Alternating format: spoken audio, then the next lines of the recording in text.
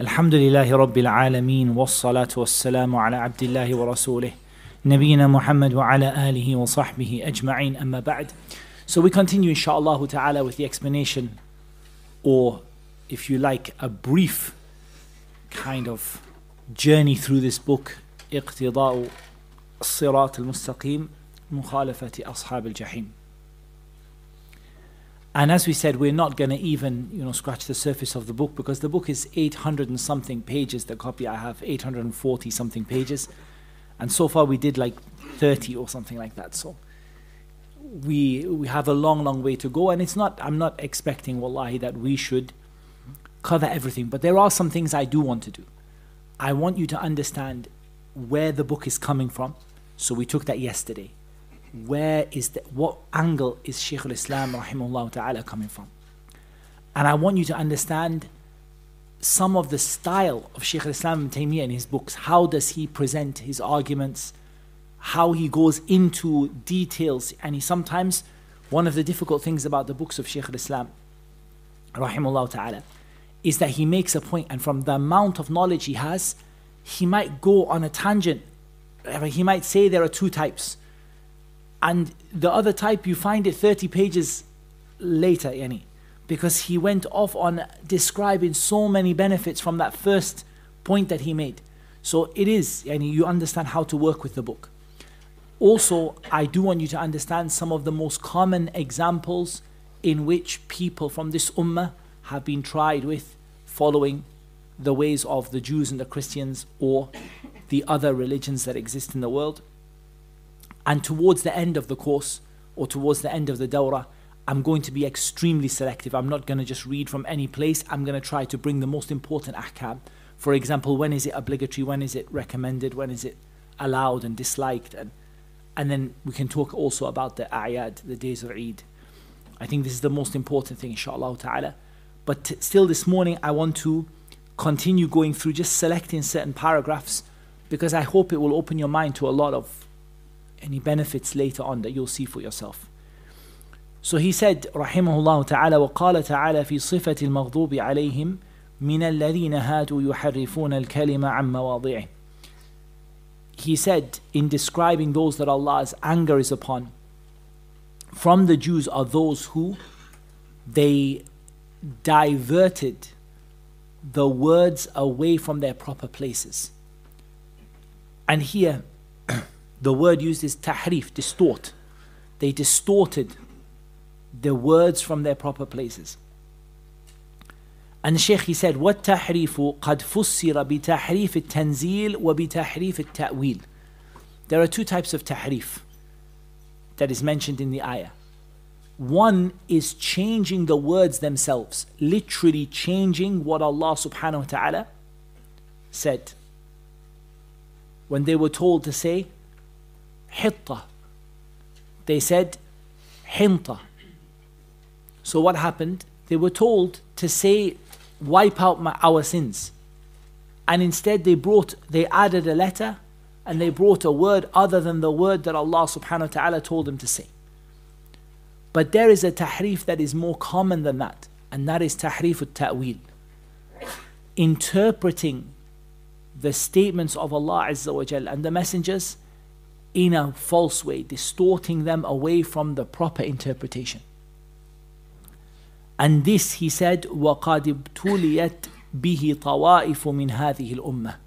Many groups of this ummah fell into this type of tahrif, distorting the meaning of what is, and taking the meaning in a way that is other than the way of the meaning that was intended by Allah subhanahu wa ta'ala with his speech. And this is a lot, it happened a lot. So if you look, for example, at the issue of Bab al-Asma' al-Sifat, and the people who came to Allah's attributes and they gave it a meaning that is not the apparent meaning that Allah subhanahu wa ta'ala spoke and that Allah subhanahu wa ta'ala told us about. So this happened a lot. And this is also a type of tahrif.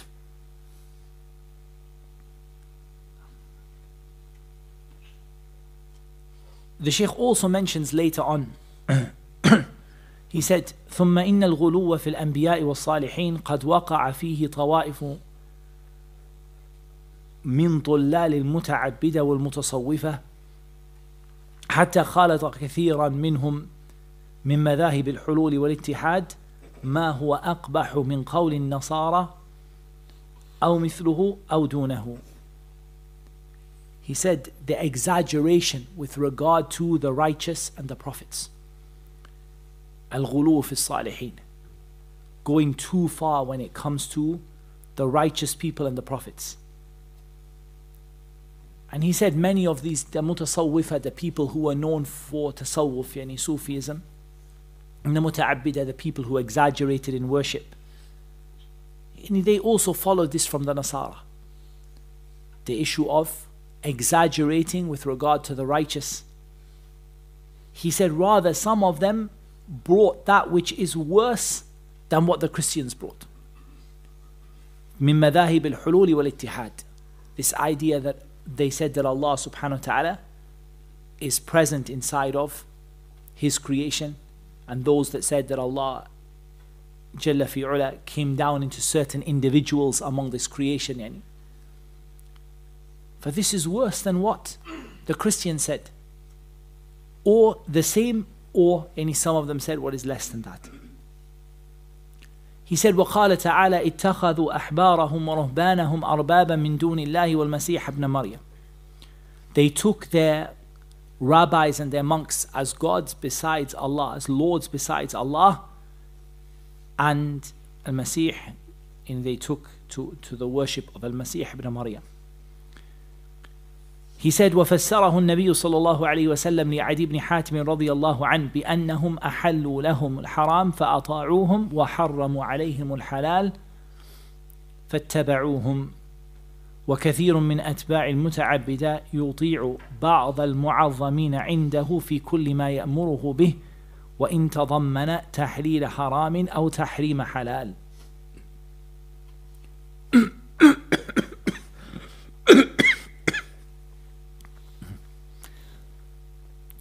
He brought this ayah, and this ayah is very, very important. They took their rabbis and their monks as lords besides Allah. Here, the Prophet ﷺ explained this to Adi ibn Hatim, radiallahu anhu, that they made halal what was made haram by Allah subhanahu wa ta'ala. So they obeyed them in it. And they made haram what Allah made halal. So they followed them in it. This also gives you a benefit. This also gives you a benefit when it comes to the shirk of the Yahud. A lot of people, they get to a situation, they say we don't see we don't see shirk among them the way we see it among the Nasara. The Nasara is wadih, right? Tathrith, the Trinity and all of that. We don't see among the Yahud the same kind of Trinitarian belief and putting up statues and all of that. So some people might ask the question, where is the shirk among them? So we have to understand that in Islam, the concept of shirk is wider than just the idea of praying to a statue, for example. Adi ibn Hatim was a Christian who accepted Islam radiallahu anhu. He came to the Prophet sallallahu alaihi wasallam and he had a cross on his neck. The Prophet sallallahu alaihi wasallam said, Ya Adi, throw away this idol. So he threw it away. And he sat with the Prophet sallallahu alaihi wasallam, and the Prophet sallallahu alaihi wasallam was reciting, اتخذوا أحبارهم ورهبانهم أربابا من دون الله. They said, or Adi said, Ya Rasulullah, he said, we were not worshipping them. And we never used to worship our priests. They were our religious guides, but we didn't used to worship our priests. And the Prophet ﷺ said, as Shaykh al-Islam mentioned, did they not make halal what Allah made haram, and so you made it halal? Did they not make haram what Allah made halal and you made it haram? He said, Bala ya Rasulullah. He said, for certain, O Messenger of Allah, that is exactly what happened. He said, this is your worship of them. You allowed your monks and rabbis to make halal what Allah made haram and to make haram what Allah made halal knowingly. And you followed them in it knowing that Allah subhanahu wa ta'ala had sent down a ruling other than the ruling that your monk or your rabbi or your priest brought. And a lot of the shirk of the Yahud came from this topic. There's a lot of other, they have many shirkiyat in their beliefs, a lot of shirk in their belief. But this is one that you can point to clearly. That they allow their rabbis to give them verdicts and fatwa which go against the Torah, clearly go against the Torah. That's why they have the Torah and they have the Talmud. And they allowed their rabbis to dictate to them rulings which openly contradict the Torah. Now if we look at this, this is something that Shaykh al-Islam said people among the Muslims fell into. They allowed their imam, their shaykh, to dictate to them things they know that it goes against the Quran and it goes against the Sunnah of the Messenger sallallahu alaihi wasallam.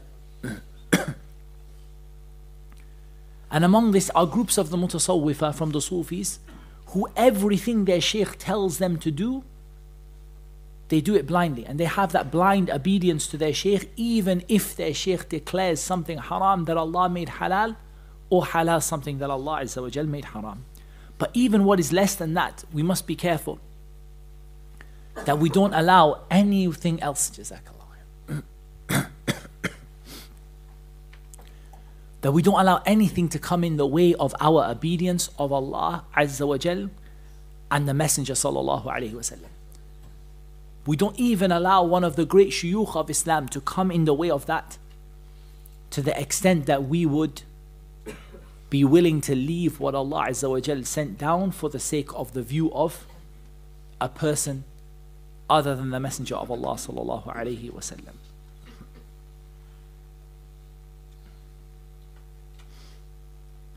And the statement of Allah Azza wa Jal, وَرَهْبَانِيَّةً ابْتَدِعُوهَا مَا كَتَبْنَاهَا عَلَيْهِمْ إِلَّا ابْتِغَاءَ رِضْوَانِ اللَّهِ. We mentioned the ayah in Surah Al-Hadid. He said, وَقَدْ ابْتُلِيَتْ طَوَائِفُ مِنَ الْمُسْلِمِينَ مِنَ الرَّهْبَانِيَّةِ الْمُبْتَدَعَةِ بِمَا اللَّهُ بِهِ عَلِيمٌ.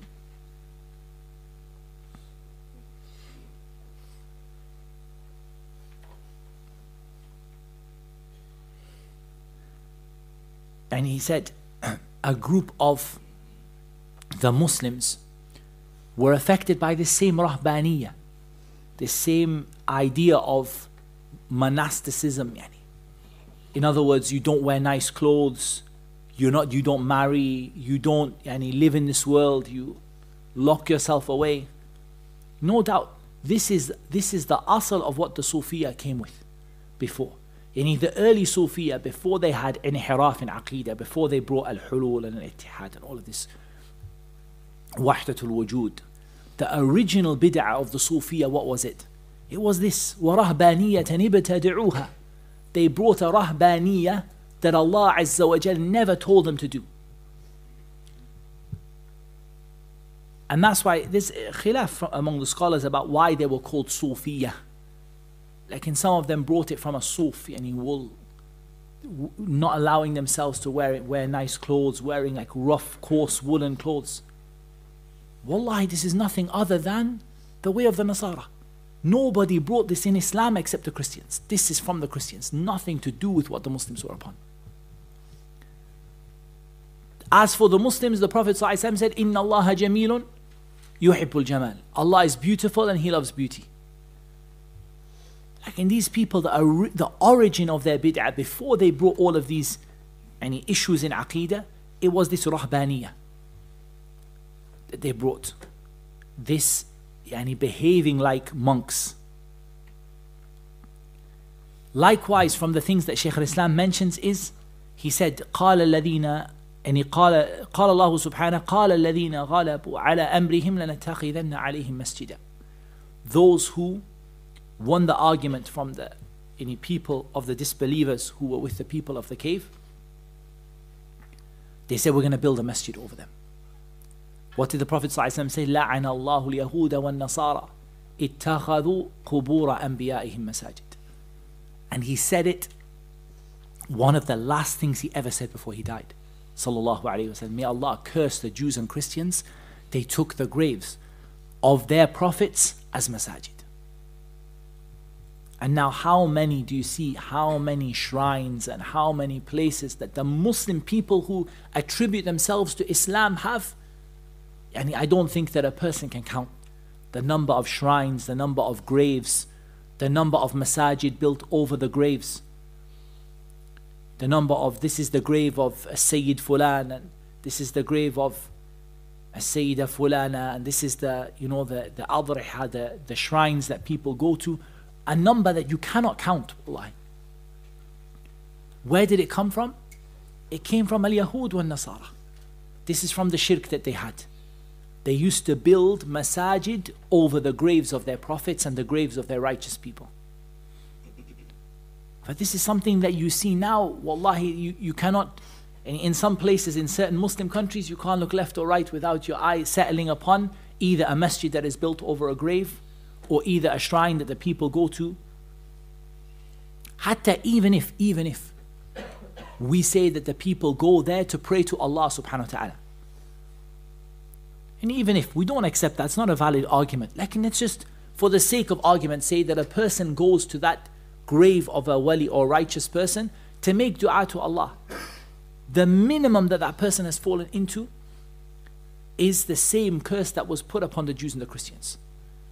That they took the graves of their righteous people as places of worship.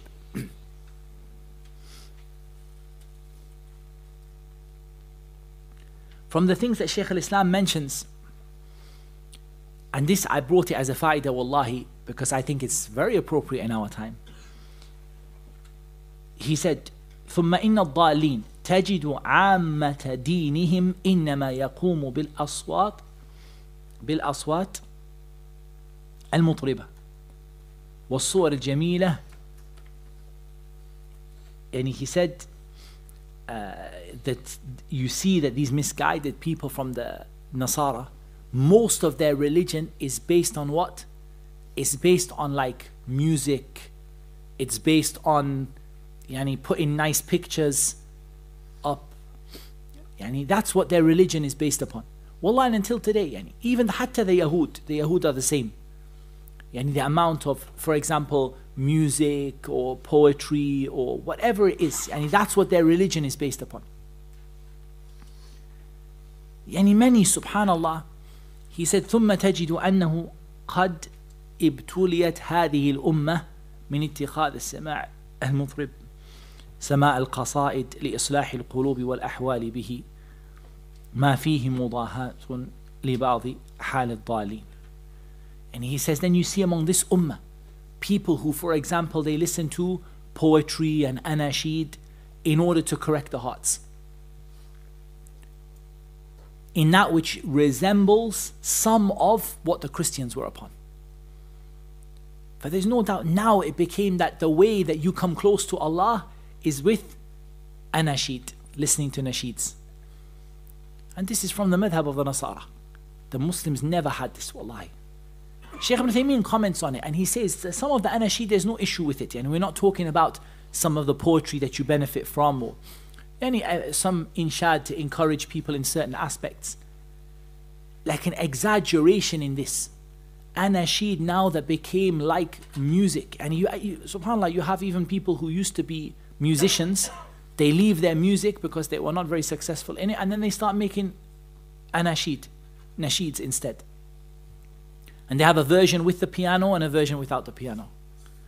And a version with the guitar and the version without the guitar. For wallahi, this was taking all of it from the Nasara, who made their religion based upon this. Rather, even hatta the Yahud, you see them today, that they will talk about how you find God through music. You can come close to Allah through music. Here Shaykh al-Islam doesn't even mention it. He mentions qasaid, people listening to poetry. That you think this corrects your heart. The Quran is what corrects your heart. Studying beneficial knowledge is what corrects your heart. Dua and dhikr corrects your heart. But wallahi, like listening to poetry and listening to music and whatever, and believing that this is what brings about, this is what rectifies a person, and this is some of what the Christians were upon. But exaggeration in anashid is till what we see today. We see anashid, there's not even poetry. There's not even any poetry in it. It's background singers and music and people making their voice like a musical instrument. And then people go, well, until today you see people going to nasheed concerts to get near to Allah. For Allah, is this anything other than what the Christians are upon? My point here is that you see, and you really see, subhanallah, that there are so many things that have crept into this ummah from what the Jews and the Christians and the Persians and the Romans were upon.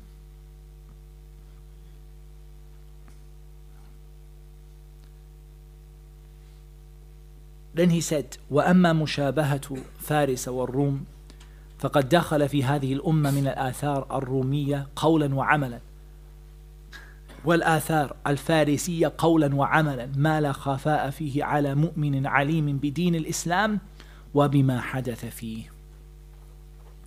He said, as for resembling the Persians and the Romans, there are so many things from the traditions of the Byzantines and the Romans in what people say and what people do, and from the traditions of the Persians in what people say and what people do, that which is not hidden from a believer who knows the religion of Islam and what has happened to it.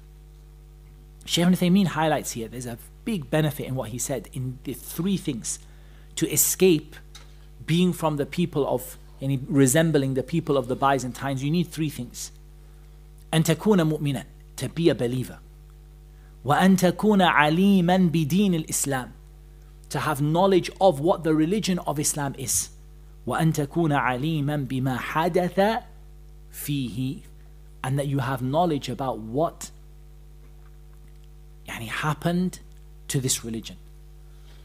So the first thing is to be a believer, to know your religion properly. So you need to have iman and you need to know your own religion properly. If you don't know your own religion, how many times is it going to be that you're going to fall into what those people fell into? And you need to understand where the breakdown of Islam and the breakup came from. And here, for example, knowing the firaq al-dalla, the misguided groups, where they came from, what their history is. Recently with AMAU we've been doing al-madkhal ila al-firaq wal-iftiraq, the introduction to sectarianism. And in it, inshallah, you've seen, and you've actually seen that this is where this came from. And that's why I remember I got into a lot of trouble, and it happens sometimes, with some people for saying that the Maturidiyya and the Asha'ira, originally this belief came from the Yahud and Nasara, the Jews and the Christians, and from the Romans and the Greeks. And people got very upset by it for two reasons, two things they made a mistake in. Number one, they said, you said that we are Yahud, and that's not the case. And there's a difference between being affected by something from Ahlul Kitab and being from Ahlul Kitab. لسنا نكفر الناس. We're not saying the people are kuffar. We're saying that you people, if you trace your sanad back, where does it go to? Which of the Sahaba held that belief? Nobody. Who held that belief, eventually you'll go back to Jahm ibn Safwan and Al-Ja'd ibn Dirham, and to either the Yahud or the Nasara, the Jews and the Christians. Later on, you'll see the effect of the Romans and the Byzantines and Greek philosophy upon them. The second problem is the people don't know where their religion came from. They don't have knowledge of where your madhab came from. For them, it came from the Sahaba. I can look at it, trace it back. Find me before Ibn Kullab, for example. Who held this view? Abu al-Hasan al-Ash'ari was Mu'tazili for 40 years. He was from the view of the Mu'tazila. And the Mu'tazila, these people themselves say that they are misguided and they took their misguidance from the Yahud and the Nasara and all of that. What did he bring? What did he bring? Except a repackaging of the same thing. They improved it. They came closer to the Sunnah in some aspects and they repackaged others. And that's it. The Sanad doesn't go back anywhere except to Jahm ibn Safwan, Al-Ja'd ibn Dirham and Ar-Rum, the Byzantines and the Greek philosophers. That's where it goes back to. So now when we understood how this came into Islam, a person understood. For example, if we look at the Rafidah, this didn't come from loving Ahl Bayt. That's a separate issue. It came from the Yahud. And that's why if you look at them, they have resemblance with the Yahud in many of their i'tiqadat, many of their beliefs they have. They resemble the Jews in them. So a person has to be a believer, they have to know their own religion and they have to know how we ended up where we are today. And if they know that, they are going to see how much of the beliefs of the Tawa'if today got imported from the Byzantines and the Persians. Look at one simple example in Aqeedah about the Persians. The Persians were these dualists, right? They had a god of light and a god of dark, and a god of good and a god of evil. This same belief was imported by several of the Islamic groups in a way that is maybe not so severe or obvious, but it brings the same thing. In the issues of Qadr, for example, those people who fell into errors in Qadr, such that they did not attribute that everything that happens in this world happens by Allah's decree and Allah's command. In reality, they imported that belief from the Persians. So we understand that the effect of the Byzantines, the Greeks, the Romans, the Persians, the Jews, the Christians, if you know your religion properly and if you know how the different sects were formed, wallah, you'll see that this is the reason. There isn't really any other major effect to the breaking up of all these groups into groups except this. Because if you didn't take it from Allah and from the Rasul sallallahu alaihi wasallam, who did you take it from? Man innasu illa ulaik. Who else is left in the world except these people? If you didn't take your belief from the Prophet sallallahu alaihi wasallam and you didn't take it from Allah Azza wa Jal, you didn't take it from the Sahaba, where did you take your belief from except from the Jews and the Christians and the Persians and the Byzantines and the Greeks?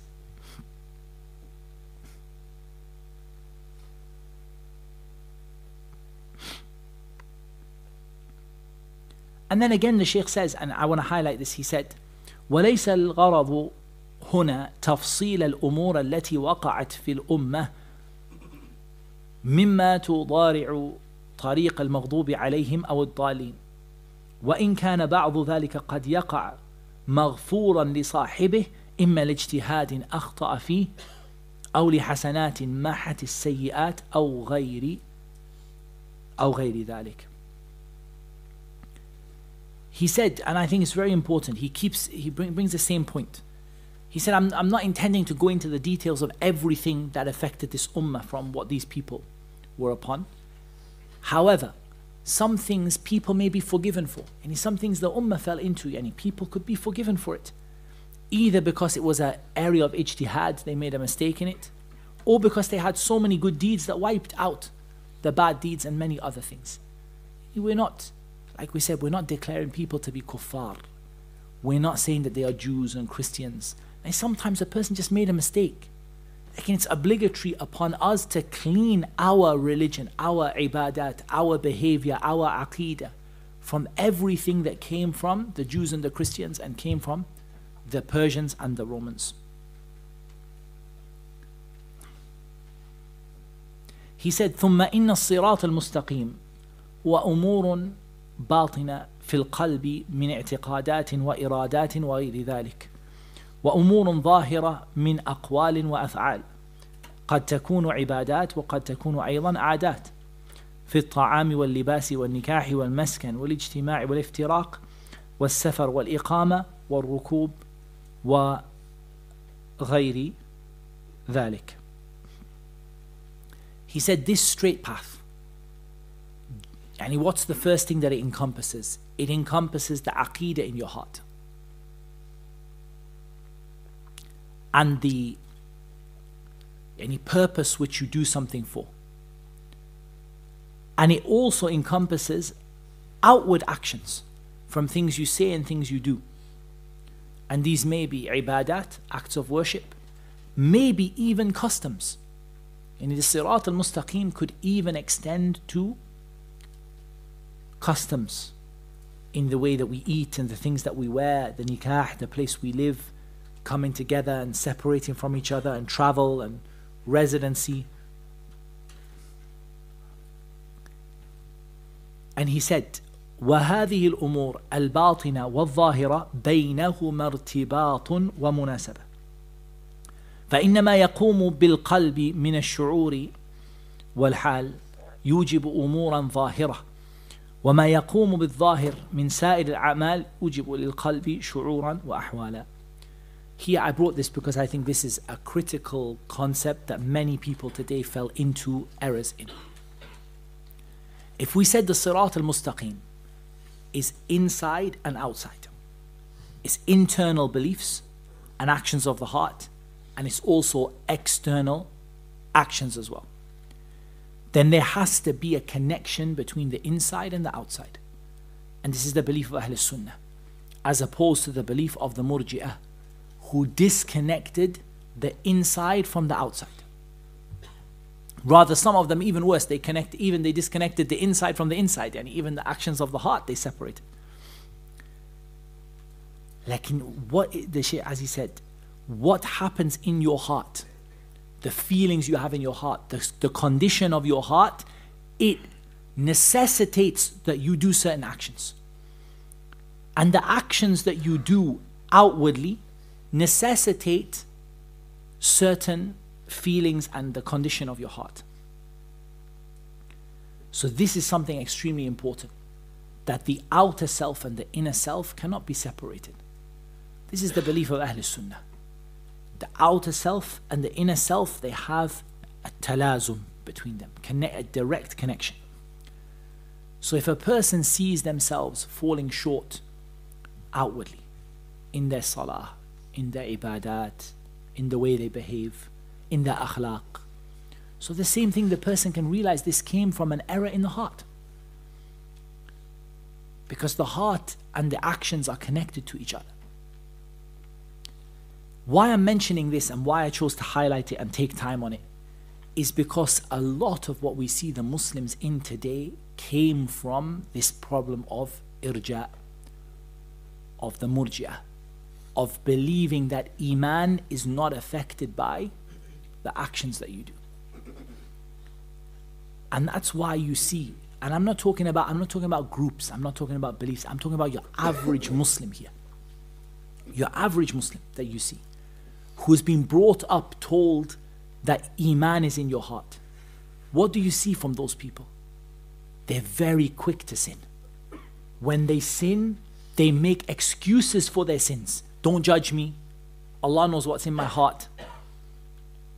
How many times we see, for example, the sisters, and she's not just not wearing hijab, she's justifying that she doesn't wear hijab. You don't know, my heart is full of iman.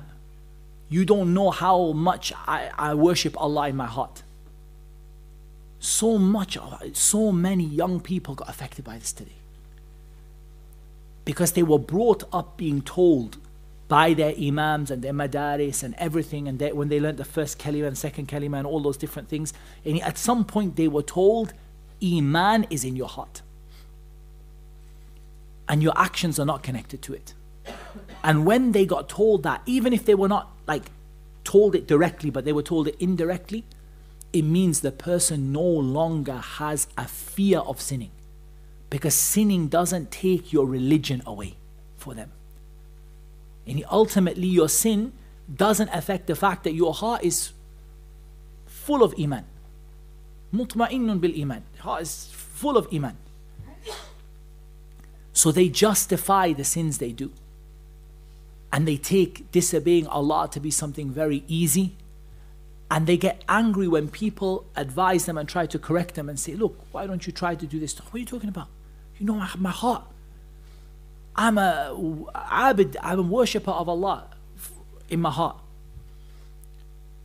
When a person actually sees that your heart, your iman in your heart goes down and down every time you disobey Allah, the person becomes terrified of what their sins might do to them. When a person takes the view of the Murji'ah, even among the regular Muslims who didn't take it as a madhab, like it wasn't like that they joined the group and they just got told that this is the truth, it led to them not practicing Islam seriously. And it could be any issue. You could ask them even about the beard, about any issue. They don't take it, doesn't become serious now, because my heart is full of iman. We'll take some questions in a short while. I'll just get to the point which I want, and then we'll take, wallah, inshallah, we won't leave it out. He said, وَقَدْ بَعَثَ اللَّهُ مُحَمَّدًا صَلَّى اللَّهُ عَلَيْهِ وَسَلَّمْ بِالْحِكْمَةِ التي هي سنته وهي الشرعة والمنهاج الذي شرعه له. فكان من هذه الحكمة أن شرع له من الأعمال والأقوال ما يبين سبيل المغضوب عليهم والضالين، فأمر بمخالفتهم في الهدي الظاهر وإن لم يظهر لكثير من الخلق في ذلك مفسدة. Now the Shaykh brings another point from this related directly to our topic. He talk about the heart, the connection between the inner self and the outer self. Allah Azza wa Jal sent the Prophet Muhammad ﷺ with al-hikmah, which is his sunnah. And Allah gave him his sharia and the way that Allah subhanahu wa ta'ala commanded him to follow it. And Allah subhanahu wa ta'ala commanded us to do actions and statements that separate us from the Jews and the Christians. So we were commanded to be different from them in our outer appearance and outer self, even if many people don't see any harm in it. I think it's very important what he said. And you don't think that by being different to them, there has to be a mafsada in it that you can see. There has to be something like evil in it you can see. Someone can say, what's the harm if I wear this clothing? What's the harm if I follow this or that? We're not talking about something that necessarily is clearly haram in terms of the action itself. The person may say, I don't see any mafsada in it. I don't really see anything wrong. What's wrong with it? So here he answers. He said, there are many reasons why this is the Sharia came with being different from them, even if you don't see necessarily an evil in it. He said, منها أن المشاركة في الهدي الظاهر تورث تناسبا وتشاكلا بين المتشابهين يقود إلى موافقة ما في الأخلاق والأعمال، وهذا أمر محسوس. فإن اللابس ثياب أهل العلم مثلا يجد في نفسه نوع انضمام إليهم. He said, number one, when you copy their outward appearance, this leads to a certain compatibility and resemblance in your inner appearance. What's the evidence? We brought the evidence that Iman is on the inside and outside. There's a connection between the outer Iman and the inner Iman. It's all part of the same concept. Therefore, when you resemble them on the outside, you are going to bring a certain amount of inward resemblance of them as well. He said this is something that is clear. He said you'll end up agreeing with them in certain behaviors and actions. Now here is very precise. He doesn't say you're going to become a Jew because you let's say, copied something from their outer behavior, lakin you are going to end up taking something from them into yourself. Because your outer self and inner self are directly connected. You can't separate the two. He said, I'll give you an example. The person who wears the clothing of the students of knowledge or the people of knowledge, he finds himself a certain amount of, and he starts to join them. Even if hatta he's maybe never studied a single book. Like he puts his ghutra on, puts his thawb on. He makes, like he maybe copies how he saw the teacher wearing his ghutra and everything. Wallahi, even though he's maybe never studied a book, like can you see him even start to take the akhlaq of the ulama, the manners of the ulama. This is something obvious, right? Everyone sees it. And we're not saying about something necessarily, we're not still talking about whether something is haram or not. But we're talking about why did the Sharia, it's a critical point, why did the Sharia tell us to oppose these people in the outward and in their outer appearance?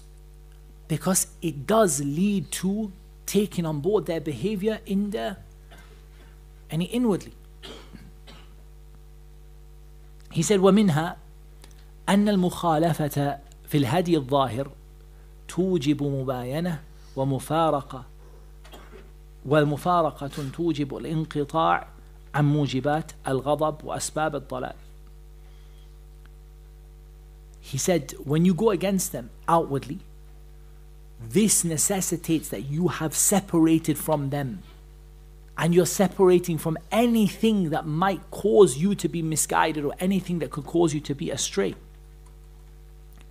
He said, وَكُلَّمَا كَانَ الْقَلْبُ أَتَمَّ حَيَاةً وَأَعْرَفَ بِالْإِسْلَامَ الَّذِي هُوَ الذي هو الإسلام كان إحساسه بمفارقة اليهود والنصارى باطنا وظاهرا أتم وبعده عن أخلاقهم الموجودة في بعض المسلمين أشد. He said, the more that your heart is full of life. What is life in the heart here? It's knowledge, right? The more you're knowledgeable about Islam, truly what Islam is, you are going to be even stronger in wanting to be different from the Jews and the Christians inwardly and outwardly. And you'll be further away from their manners that have come into some of the Muslims.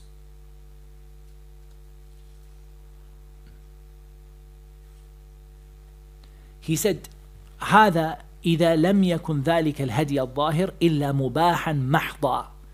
He said, all of this I'm talking about copying them in something that is absolutely permissible in itself. He said, I'm not talking about what is haram. And you don't think Shaykh al-Islam here is talking about what is haram. He's not. What is haram, قُضِيَ الْأَمْرِ, and he's finished the discussion on it. He's talking about copying them in what is halal in itself. And if you looked at it in itself, it's halal. He said, this is when what I'm talking about, the outward thing they are doing, is absolutely permissible. لو تجرد عن مشابهتهم, if it were to be not resembling them. In certain clothes, there's nothing wrong with it except that it resembles them. There's nothing wrong with it except that it resembles them. That's it, nothing else.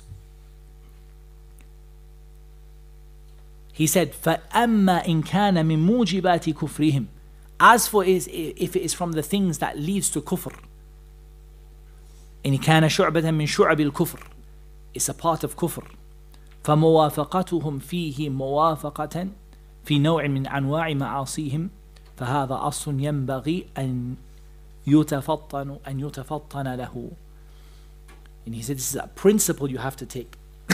And as for if we're saying that someone is copying them in something which is kufr, like for example, somebody says wearing from their religious clothing that associates with them. And this is a different discussion now.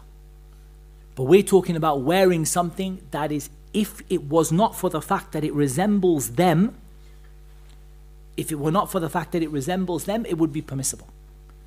Even this, the Sharia came with the purpose of distancing you as much as possible from it. Now we're not trying to make haraj for you. We're not saying, we're not trying to make hardship for you. And we do say that there are some things that have no association with the non-Muslims. And what I mean by that is, if somebody looked at you, they would not associate anything with the non-Muslims in it. This, as Shaykh al-Islam is going to explain later on, this is not what is intended. For example, the general clothing, if someone is wearing, let's just say, a t-shirt and trousers or something like that, or a hoodie or something like that, like this, a person doesn't look and say, are you Jewish or Christian? Like, it's not something associated with them. However, there's still a point even in this, that if a person wears, for example, what is closer to what the people of knowledge wear, so then that person will also lean towards them, no doubt. Like, we don't say this is not prohibited. But what we're talking about now is something that it resembles them. It is from them. It's what they have and they wear. And even if it is permissible in itself, even if in itself it covers the awrah and it doesn't have the things that are prohibited in it, it doesn't resemble women, but just the only thing in it is that it has an element of resemblance of those people, it would be enough for you to keep away from it. Jayid, we reached a new chapter. So inshallah ta'ala we can just take a few questions, and then I think we can take a small break, inshallah ta'ala, like just 10 minutes to give everyone a chance. I want to see if there were some questions. I know you had one. You can the people that had their hands up for a long time. Yeah. Wa ilaykum. So just to clarify, would irja be similar to the way of the Christians, because they also claim that iman is completely in the heart and that actions don't even... Yeah, 100%. Irja came from the Nasara. That's what they believe. The Nasara, they have irja that even goes beyond, like even you cannot find from the murji'ah people that have the irja of the Christians. And the Christians have an irja that is on a whole new level. And it literally just intisab only, just to say Christian, you be from the people of paradise. Even if you don't do a single good deed or you don't keep away from any sin. For no doubt that irja came from the Christians. Wallahi. Someone, they have a lot of events, and a lot of the times you get artists that come in and they have music and they do like beatboxing and that kind of stuff, and they're like, no, but it's just that voice, it's not like the music. How would you explain to them that it's not that? How would you explain it to them? Tamam, we can explain it. It's a very good point. So people who come, for example, and let's say let's not even say beatboxing, let's just say they're even just like singing a nasheed or something like that. And they come and say like, we're not doing any musical instruments. So how can you explain to us that this is wrong? For we can bring 3 separate things for them. The first thing is, we want to know, where does the principle come that everything you do with your voice is permissible? And we want the evidence for that. Because Abu Bakr, when he came in and he saw the 2 young girls singing, the 2 jariyatan on Eid, what did he say? The instrument of shaitan in the house of Rasulullah sallallahu alaihi wasallam. For Abu Bakr understood, the Prophet allowed the 2 little girls to sing. He made an exception. Like, and there's a qaida which is very important. When the Prophet makes an exception to something, the permissibility is in what? In that specific thing that he made an exception for.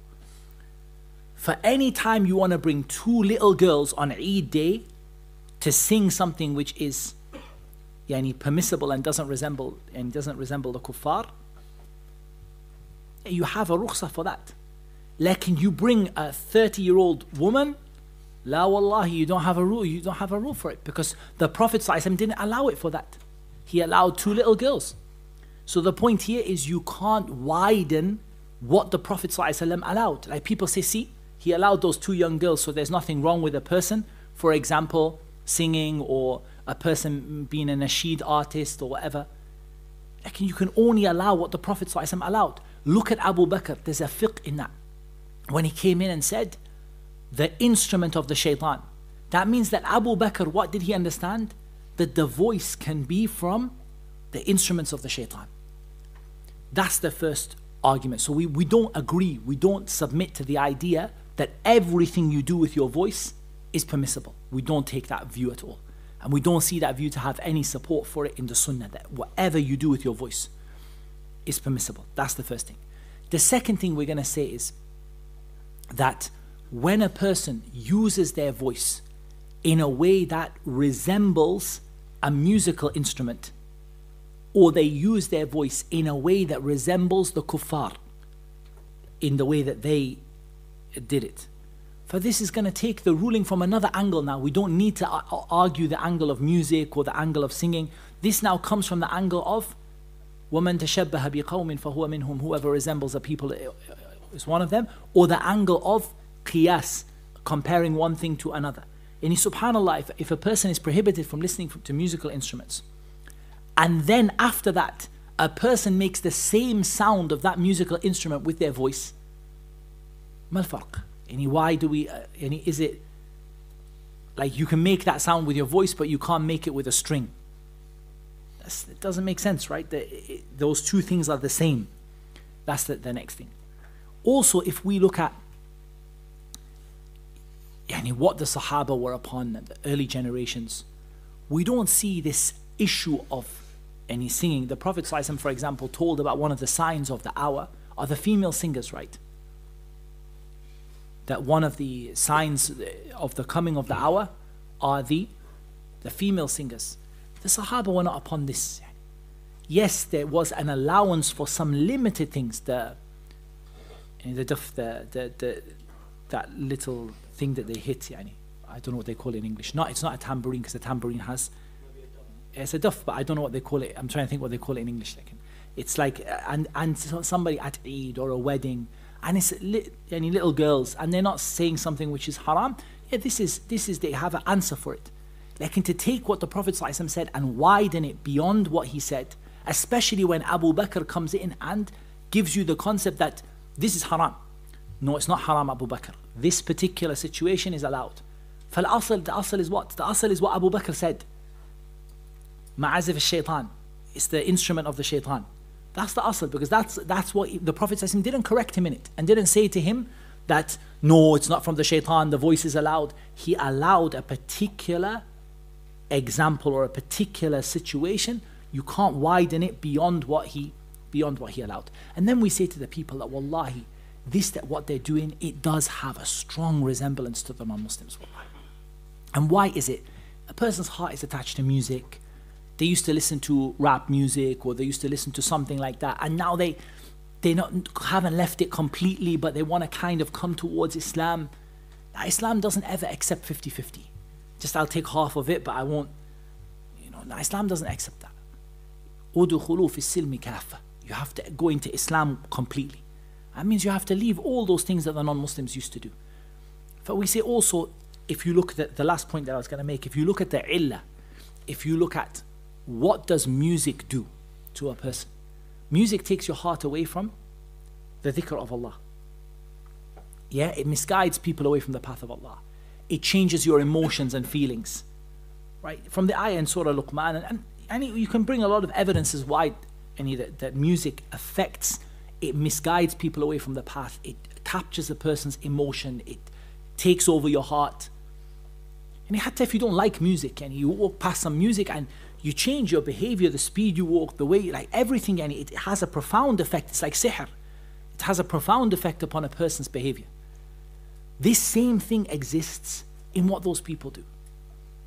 The same thing, So Islam came with, yes, we are allowed poetry. Yes, we're allowed inshad, ash-shi'r, as long as it doesn't become, even people used to criticize, right? People used to criticize too much inshad, too much of reciting poetry. Even hatta in the Quran, the criticism of the shu'ara, and poetry is something which is permissible in Islam. Like, and what did they do if somebody goes too far in it? Or if somebody that becomes their, what they do day in, day out. So how about what is worse than that? So these are just some points that I would mention to a person. But sometimes what can be, what I might want to make the point is, when you're trying with someone and they're not understanding the issue of music, Sometimes you can go from a different angle and say, just look at the issue of the fact that you are resembling that kafir. So now, for example, I sometimes say to the person, okay, if I took, wallahi, I'm walillah alhamd, jahil about these people. Like, and if I took, let's say, someone who is a very popular musical artist today, and I took all the instruments out of their music and made it a cappella, so there's no instruments at all, and all the lyrics that were haram, we deleted it, would it be permissible? For they generally will say no, it wouldn't. No, that's me. We say to them, what's your dabit then? Like, how have you understood this issue? And if you say that I can't take one of those kuffar and take the background music out of there and just take the words out they said that are haram, why can't we listen to it? And because it's haram in itself, right? It's not. So a person, sometimes you can explain to them from a different angle and they could be, yeah, I understand that. Whereas maybe a person gets, like we say, they get excited about the whole issue of music and they, you know, I can't believe it's haram, and some of the ulama like that. So that's a way you can deal with it, and Allah Azza wa Jalla knows best. Wa iyyakum.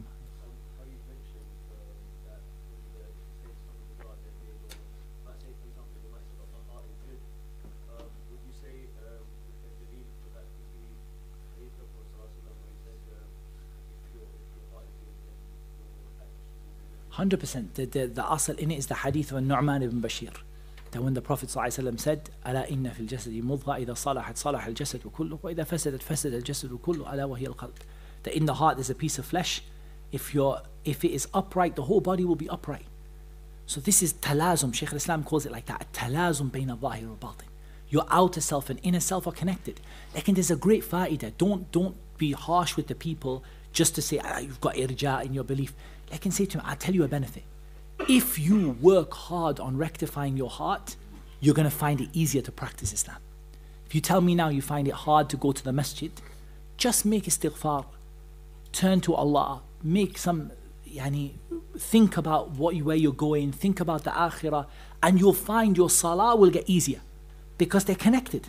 And say to people, your outer deeds can correct your heart.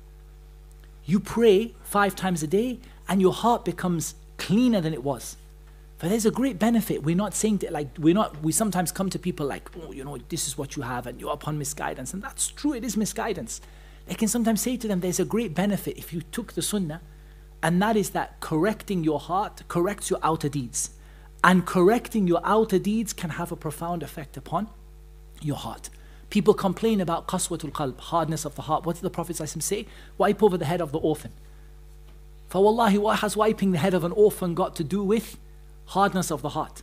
Because the two are connected. The outer self and the inner self are connected. So you wipe over the head of the orphan and suddenly your heart becomes soft towards Allah subhanahu wa ta'ala. And then your eyes start to cry. And then subhanAllah, how all of those things come together. So there's a great benefit if you show it to people, and people don't realize. You have to understand the average Muslim. It's like when you have an average Muslim who says Allah is everywhere. They don't understand lazimul qawl. They don't understand what they've implicated themselves with. What they understand is that they're trying to honor Allah. They say, no, Allah is everywhere because Allah is the greatest. For when you say to them, okay, I have a question. Is Allah Jalla fi ula inside of an idol when the people worship the idol? They're like, astaghfirullah.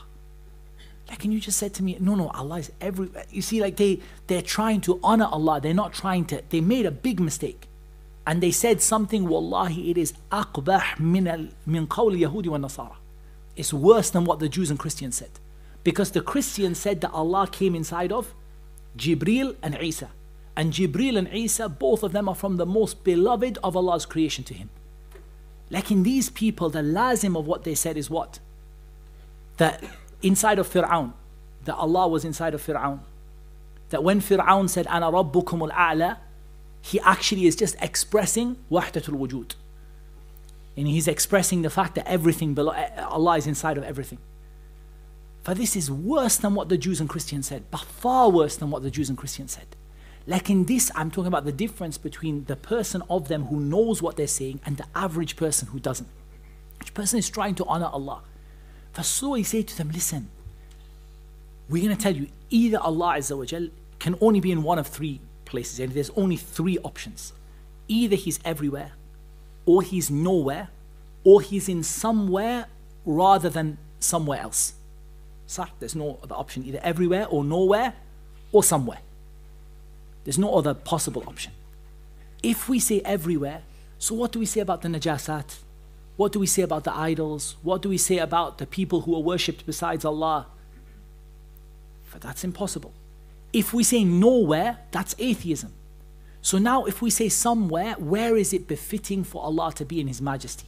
Is it befitting for Allah to be under your feet?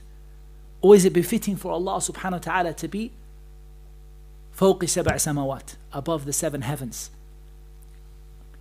And then what did Allah say about Himself?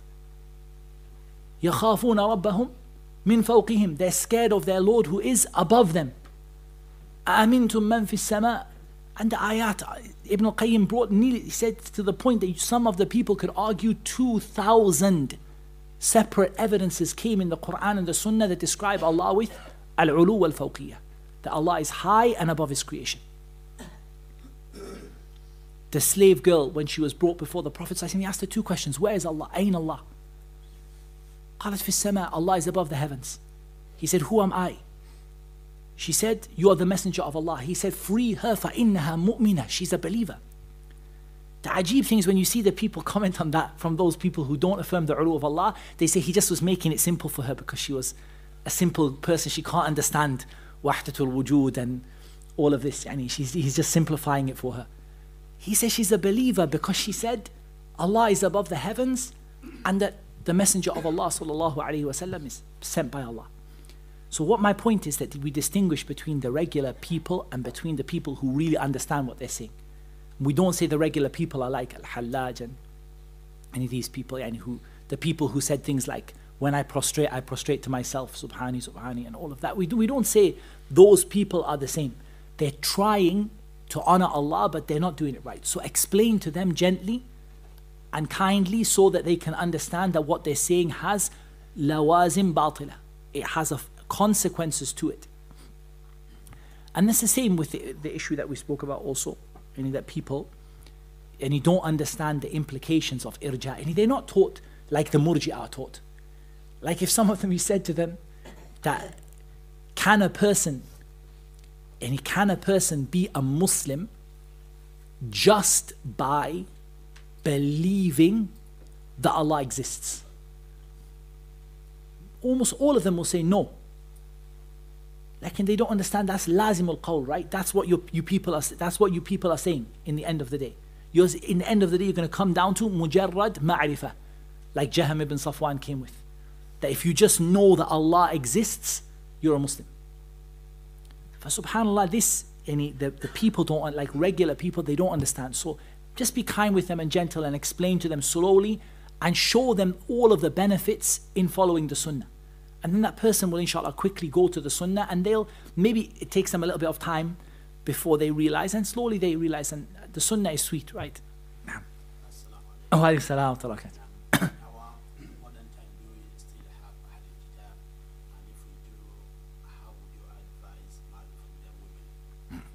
Yes, so this is a really good question. In the modern time, do we have Ahlul Kitab? So the issue here is it required from Ahlul Kitab to be practicing their religion? Or is it required from Ahlul Kitab to have intisab only, like to say that they are Jewish or Christian? So the issue is, can we marry, for example, a non-practicing Christian woman? And this is the mas'ala. Can we marry a non-practicing Christian woman? She's not practicing at all. Like she has intisab. She says, I'm Christian, I believe in Christianity, but she has the irja of the Christians, and she's not doing anything at all. For this, inshallah ta'ala, I'll do some research, I'll bring it to you. I have a view on it, but I want to bring you some evidences for it, inshallah ta'ala. So we'll come back to it. Just remind me about it, inshallah ta'ala. If I don't bring it next time, I'll prepare for you the answer to it, bi'idhnillahi ta'ala, about the fact that when it comes to eating their meat, and marrying their women, is it sufficient for them to just have intisab, just to say we are Jewish, we are Christian? Or is it required that they are practicing Jews or practicing Christians. As for the issue of whether we should marry from the kitabiyat, it's an important ruling that can benefit people in some situations. For example, a new Muslim accepts Islam and his wife is Jewish or Christian. Instead of separating between them and them getting divorced, he can keep her as his wife, for example. So there's a lot of benefits in it in that sense. But the problem is that we don't advise, wallahi, in this day and age, and particularly in this age of what people call human rights, but in reality they're not human rights at all.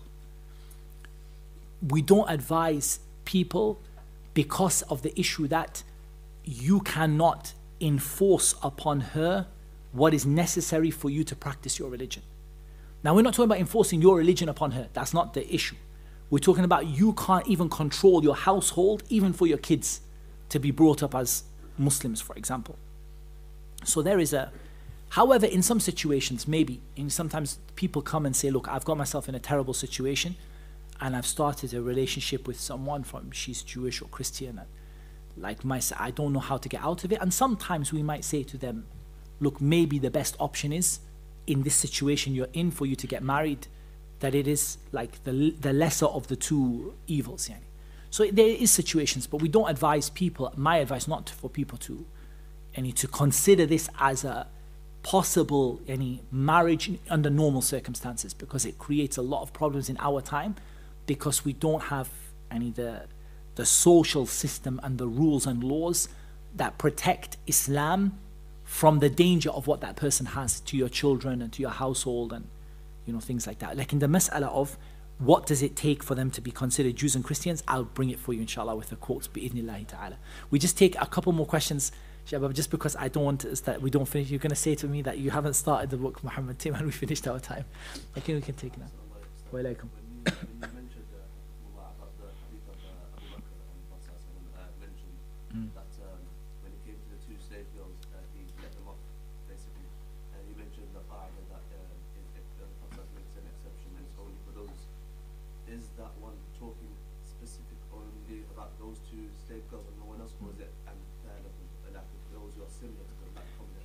I think it's the example of those who are similar. That's what most of the mashayikh, they say. Like, they say if you've got a couple of little girls and it's Eid day or it's a wedding and they are singing in a way that's not provocative and doesn't resemble the non-Muslims and the words are not forbidden, there's nothing wrong with it, because this doesn't have any of the mafasid, the harms that normally exist. It's limited to a particular time.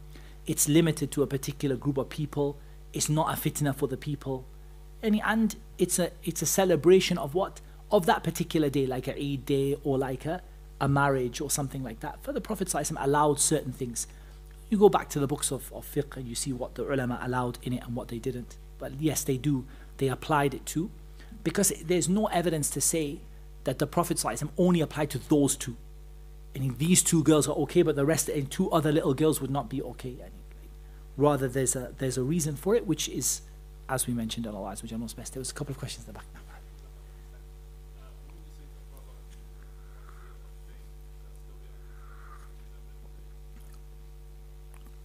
So this is like you have to forgive me, I'm a bit jahil about these things, wallahi. He wants to fade his hair. We're going to come to this issue. And what I want to say to you is that there are things that are explicitly prohibited in Islam. From the things that are explicitly prohibited in Islam is al-qaza', which is to shave part of the head and leave part of the head.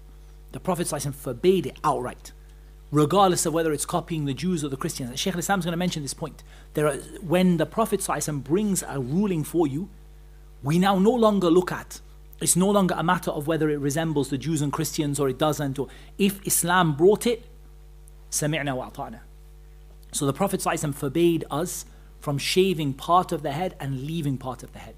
But the ulama, they say al-qaza', the meaning of it is actually shaving. Yani it's not, for example, cutting a little bit short. Like some people used to say to me when I first became Muslim, people used to say to me, your hair has to be exactly the same length. It used to kind of trouble me that my hair doesn't grow the same length. Like this bit will always be a bit shorter than this bit. And your hair doesn't grow the same. Nobody said you can't have the back a little bit shorter than the top. Al-qaza' is to shave part of the head and leave part of the head. Like we see the young kids doing today. they shave the lower part of the head and they leave like a step around the upper part of the head. For this, the Prophet ﷺ forbade it, whether it's faded or whether it's like a big step. The Prophet ﷺ forbade it. Also, what is forbidden is what resembles that. So a person might say, I didn't shave it, but I got like a blade one. Yani, we say it's true, you didn't shave it. And it is strictly, it doesn't fall under qaza because you didn't strictly shave it. However, because it resembles, in fact, it's identical. If you took someone who did qaza 3 days ago and you took someone who got a blade one today, they both look identical. So you can't allow one and not the other. So that person is entered into it, anyone who resembles al-qaza. But as for if it doesn't resemble that, like for example, a person gets a little bit shorter on the back of their hair, or they have the bottom of their hair like shorter and then it goes up. There's actually a mas'ala Shaykh Islam mentions here in Iqtidha As-Siraat Al-Mustaqeem, which is the issue of shaving the hair on the back of your neck. For they said it's from the, in that time it's considered to be from the, in here and here, and it's from the, I think they said the Persians. And it's going to come, I highlighted it. For the point is that, subhanAllah, there's two issues. So that is explicitly prohibited. Then what else is prohibited? Anything which is considered to be a resemblance of the non-Muslims. So if you have like, for example, a certain footballer or whatever who done his hair in a certain way, and then you start to copy that, that comes under this. This is the whole topic we're talking about, resembling the non-Muslims and trying to be like them and copy them. Like in a person, there's nothing wrong if they get their hair cut a little bit short on the back, and there's nothing wrong with it, inshallah ta'ala. And that's something which is normal, right? When you look at someone's hair, it's normal that their hair will be of any somewhat different lengths. But there's nothing wrong with getting a little bit cut here or a little bit cut here. It doesn't. But we're going to come to the issue of shaving the neck, and it's mentioned in this book. But you see how the ulama went into like little details. Anything, like Shaykh Islam says, the more you know Islam and the more you practice it, the more you're going to want to be different from these people in everything. Well, I heard from Shaykh Al-Albani rahimahullah ta'ala that when he used to get his thawb tailored, he used to get it tailored with two pockets, one over this side and one over that side. When he was asked about it, he said that I see the non-Muslims, when they wear their clothing, they have a pocket only on one side, and I want to be different from them. We're not talking about this being wajib. We're not saying that anyone who has one pocket is resembling the kuffar. Look at how much, the more knowledge you have, you want to be different from them in every single thing that you can be different from them in. You want to be as different from them as possible. I think we're just very super quick, inshallah, because we have to continue now. Wa ilaykum barakallah. On the opposite end of the spectrum, when we go out in the British public and have some my billboard or whatnot, they're really not used to that, and that can even put them off. Like, oh, he looks strange, he looks too odd, almost. So how do we balance that with the libas al-shuhra? Sahih, it's very true. It's actually it's a very, very good question. How do we balance this with the issue of libas al-shuhra? There's two answers. The first thing is we need to be very specific about what libas al-shuhra actually is. Libas al-shuhra is not being different from the people. That in itself does not make it. I did a bahth on this issue because it was troubling me, because my teachers, some of them in Medina, used to say to me, don't wear your Arabic style of thawb, don't wear it in the non-Muslim countries because it's libas shuhra. So I did a bahth on this, and that qawl is da'if, and it's a very weak qawl. It's not what is meant by libas al-shuhra. Libas al-shuhra is to deliberately wear something different in order for the people to notice you. It's not to wear something to obey Allah. Does that make sense? Like if a woman wears niqab, do we say to her libas al-shuhra? Like, and she's more different from them people, and you could not get any more different than her. And she's covered from head to toe, and they're wearing nothing. Yani there is no shuhra any more than that. Like, and we don't say libas al-shuhra, because she's not doing it in order for the people to look at her. She's doing it in obedience to Allah Azza wa Jal. So we have to make that dhabit. That's the first thing. We have to remove from libas al-shuhra that which is obedience to Allah Azza wa Jal and to the Messenger sallallahu alaihi wasallam. Having said that, there's no doubt that we have an option when it comes to clothing, what we wear, and that there may be times where we decide to wear other types of clothing to be more to match with the muru'ah of the people, what people expect from us and what is normal within the society. This is more common in a Muslim country. For example, if I were to go to, let's say, for example, India or Pakistan, maybe this clothing would not be very common there.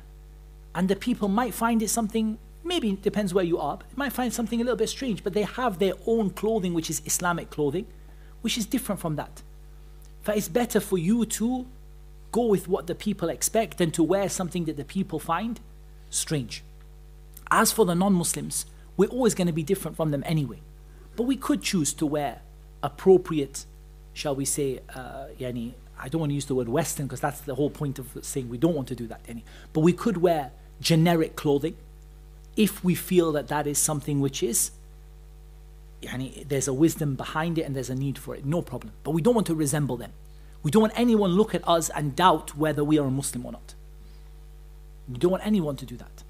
And so there's a certain amount of if I don't want the word shuhra is the wrong word, but there's a certain amount of being different from them that you cannot escape no matter what. And that's why me personally, I find like, certainly for example in Bradford, you can wear your thobe anywhere, man. These people are like, they're completely used to it. They don't have the non-Muslims are just completely used to it. Like if you come to Newcastle, you can say it's a little bit like maybe in some places people might find it a little bit unusual, but you can choose what you wear. That doesn't mean you wear anything. Doesn't mean you put a Newcastle United football top on and then there won't be any issue with libas al-shuhra, and everyone will love you. Like, and at the same time, that doesn't mean that we choose to wear that clothing. And we might choose to wear, for example, something a bit longer that covers, something a bit looser.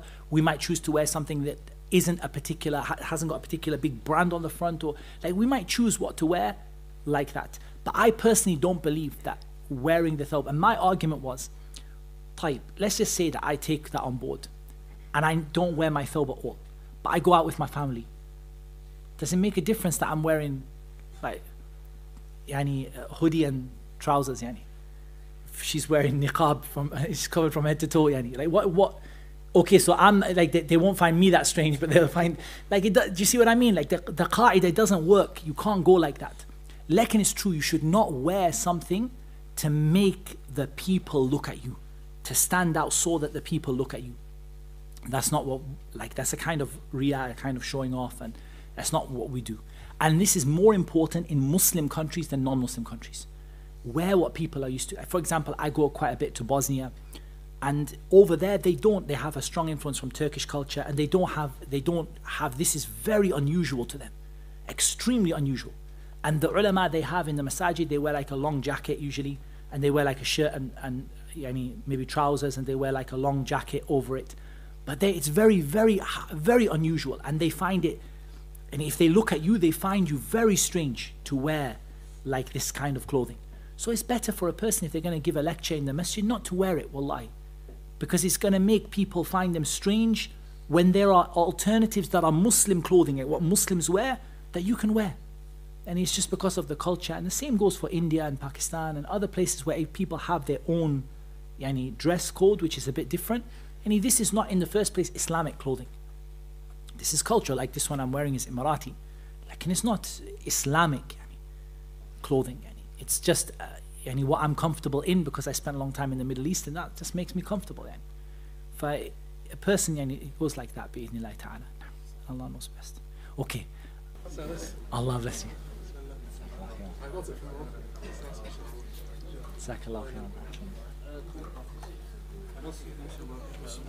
Yeah, go on quickly.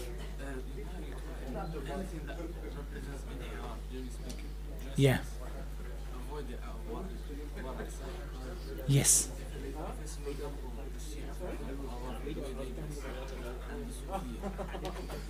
Yeah, that we have to avoid it, 100%. That's even, min bab, that's the same. It comes under the same thing. There's three actually really beneficial questions, even though we said no questions in the break. Well, there were some good questions, wallahi. One is mukhalafatu ahli al-bid'ah. Definitely. Like, don't dress and behave in the way that Ahlul Bid'ah behave. Like the Rafida. Like, and sometimes you have to be a bit precise, yeah? Like, sometimes people will say, like, if you just wear dark color clothing and you're like, you're copying the Rafida. It's not true. The Rafida have a specific way that they dress. You can't dress like that. The Sufiya, some of them, you can't, that's for sure. It's a very good question asked about fashion and trends. So, again, we haven't got into, we're going to do in our next session, the issue of permissibility and impermissibility and when is it wajib, mustahab, and everything like that. But there is definitely an issue when it comes to following trends and brands. Now, there's no problem with the fact that you go into the shop and what is like any on trend at the moment is available to buy. Like that's what is there to buy, right? So you buy what is available. Or you like that particular, shall we say, style of clothing and you bought something from it. But when you follow them, you follow their fashion. And you make an effort to make sure that you're always within what the fashion of the kuffar is. Wallahi, there's no doubt this comes into this topic that we're talking about. No doubt at all that it comes into it. Because now your intention is not you're just buying what is available. Like, or, you know, like I went to buy a jacket and they're all long jackets. Everyone is wearing long jackets. No problem. Or they're all a certain color because that's what they're... No issues. But a person is now following the trends of the kuffar to be in line with what their fashion is and their trends are. Wallahi, it comes under this topic. It comes under this topic because you are now intending to follow them. Likewise, from the brands, people say, what about buying designer brands and stuff like that? If a person buys it because of the quality of the clothing, or, you know, I've got good experience with these, it lasted me a long time last time I bought it, I like the way the material is, I hope there's no issue with it, as long as there's not like a forbidden logo on it or something like that. Like, and there's two issues that I would be careful about. One is, you have to understand that what these brands often represent, when you have the big names like written down the side of the clothing or whatever, they do often represent things that are go against Islam. For example, the QWERTY keyboard, the LGBTQRSTU people, they represent them. They openly do that, for example. So you have to be careful about that. But one thing you have to also be careful of is, again, attaching yourself to the non-Muslims. Like, let me buy it because this is what the non-Muslims love. Now, if you buy something, buy it because you like the quality, buy it because, I've had this brand before, the fit is nice for me, it fits me nicely. But don't buy it because it's a name that the non-Muslims venerate it or they love it. Otherwise, we don't like you buy something because it's warm, or you buy something because it's comfortable, or you buy something because it fits you, or you buy something because you like the material, or you buy something because you think it will last you a long time. But you don't buy something because the kuffar love it. It's very important. Following the trends. And this, wallah, it makes you like a slave.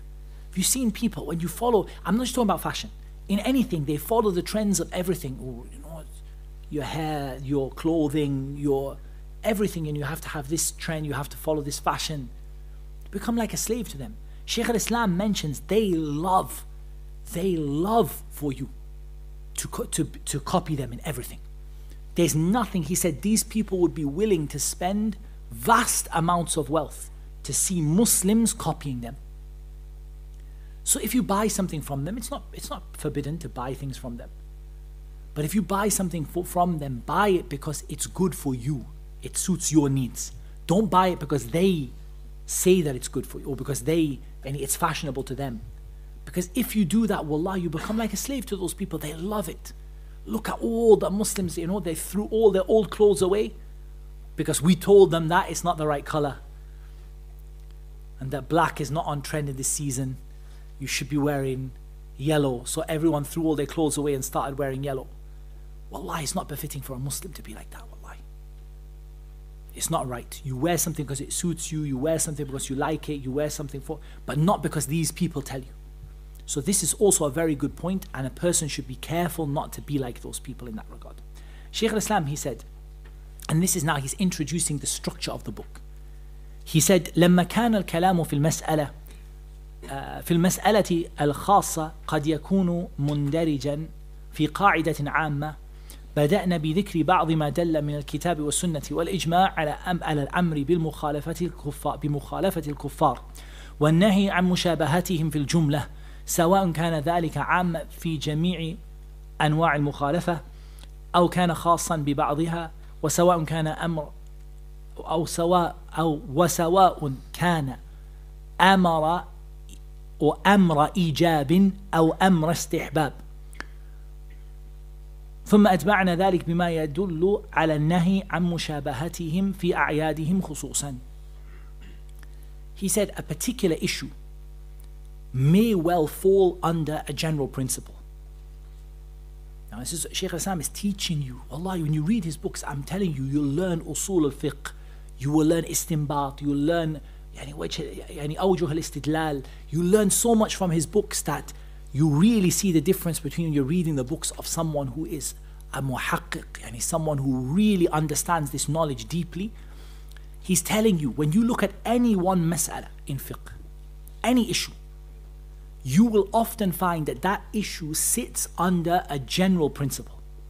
So we're going to begin by mentioning what the Quran and Sunnah and Ijma' brought in terms of commanding to be different from them and prohibiting resembling them generally.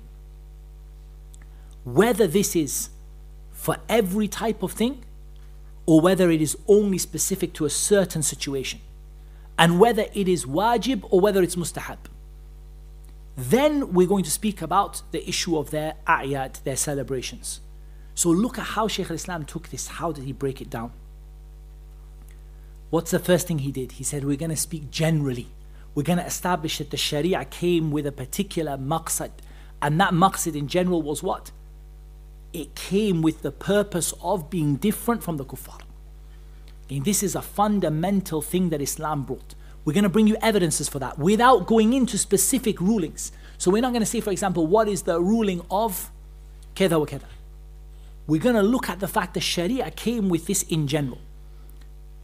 Then we're going to speak about the prohibitions in resembling them in general, so that we can establish a general principle and then go into specific details behind it. And then he said something, I highlighted it because I benefited from it so much.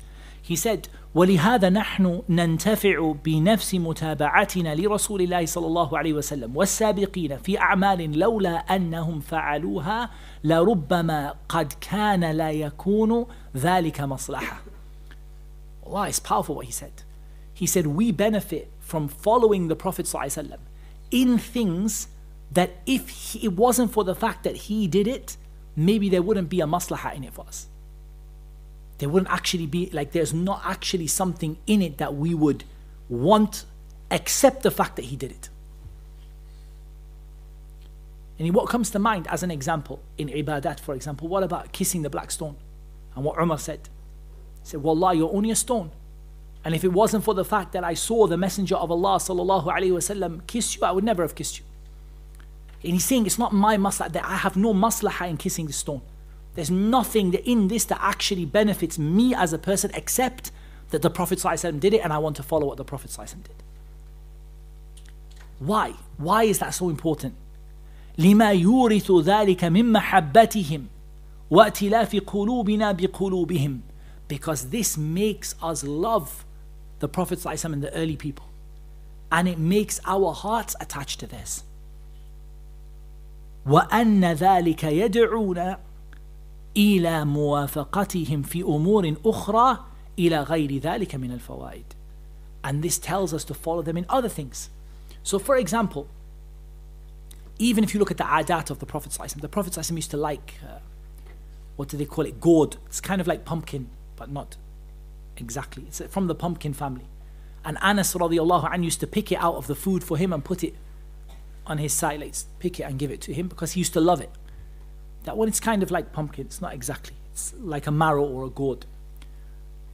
The Prophet ﷺ used to love it, and Anas used to put it out for him. Personally, you might not like it, and you might not personally think it's your favorite food or whatever. Like, when you do that, what happens to you? It's just the adah of the Prophet ﷺ. It's not even an ibadah. What happens? You start to love him more. You want to copy him in more things. You get your heart attached to his heart. But there's no doubt that what the Shaykh is going to say is he's saying that this same principle can be reversed with the issue of the disbelievers. Maybe this particular action, if it wasn't for the fact that they did it, actually wouldn't cause you any problem at all. And there's no mafsada in it for you. There's nothing that it hurts you. The only thing that hurts you is the fact that these non-Muslims do it. That's enough for you to keep away from it. Because what is it going to do? It keeps you far away from them, and it separates between your heart and their heart, and it stops you wanting them to follow them in other things. Hatta from the things that were mentioned, and I think Shaykh al-Uthaymeen mentioned it, if I'm not mistaken. And Shaykh al-Islam mentions it also. And Shaykh al-Uthaymeen commented on it. This issue of how the Prophet ﷺ wore his hair. So the Prophet ﷺ, when he came to Medina, the habit of Quraysh was to tie, especially if they were on a journey, if they were in a battle, was to tie to separate their hair and to tie it, like tie it up at the front. For the men, they had long hair, and to tie it up into like a bunch or two bunches at the front of the hair. And that's what they used to do in battle and so on. In that time, the Yahud, what did they used to do? The Yahud used to wear their hair like without tying it, loose, when he came to Medina. Now the Prophet ﷺ is between two things. Either to resemble Quraysh, who at that time were idol worshippers, or to resemble the Yahud. They say he let his hair go, he stopped tying his hair. Because it's a greater harm to copy the idol worshippers than it is to copy the Yahud. And then he said after Fath Makkah, or after at a certain point in time, when Quraysh became Muslim, he started to gather his hair together again. Because now he's between two things, the habits of a Muslim people and the habits of the Yahud. So now he wants to be different from the Yahud that let their hair go. The point is that in this, is there really any harm or any benefit in how you wear your hair, whether you tie it or you don't tie it? In itself there isn't. But the benefit is in being different, mukhalafatu ashab al-jahim, being different to the people of Jahannam. That's the issue. Otherwise there's no any real difference in terms of, if you take that issue away, you don't see any difference if you like to wear your hair without tying it or you like to tie it. For this is something you have to give it consideration.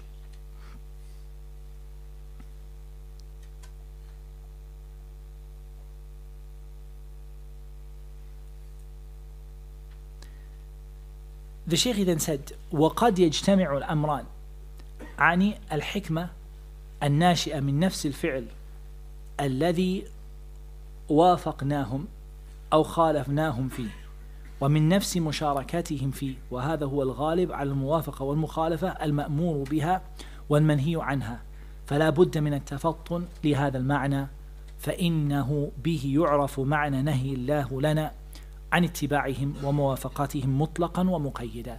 So this is a fundamental principle now. He said often there are two things. It's not just being different from them.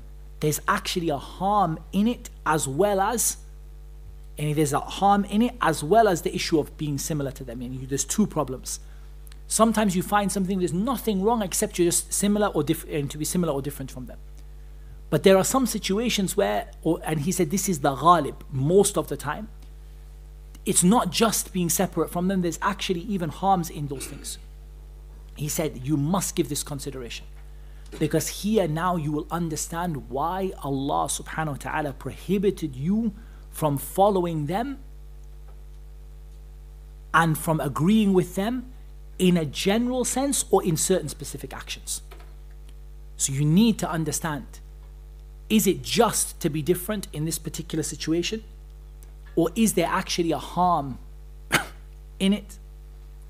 You will need that later on when it comes to building the ruling upon it. Then he quoted the statement of Allah Azza wa Jalla, ثُمَّ جَعَلْنَاكَ عَلَى شَرِيعَةٍ مِّنَ الْأَمْرِ فَاتَّبِعْهَا وَلَا تَتَّبِعْ أَهْوَاءَ الَّذِينَ لَا يَعْلَمُونَ. He said here also, then we made, the statement of Allah Azza wa Jalla, then we made you upon a sharia from this sharia that we have given you. So follow it and do not follow the desires of the people that do not know. إنهم لن يغنوا عنك من الله شيئا وإن الظالمين بعضهم أولياء بعض والله ولي المتقين. Here there's a lot of benefits that the Shaykh speaks about in the issue of the difference between the kuffar and the munafiqeen in their allegiance to one another.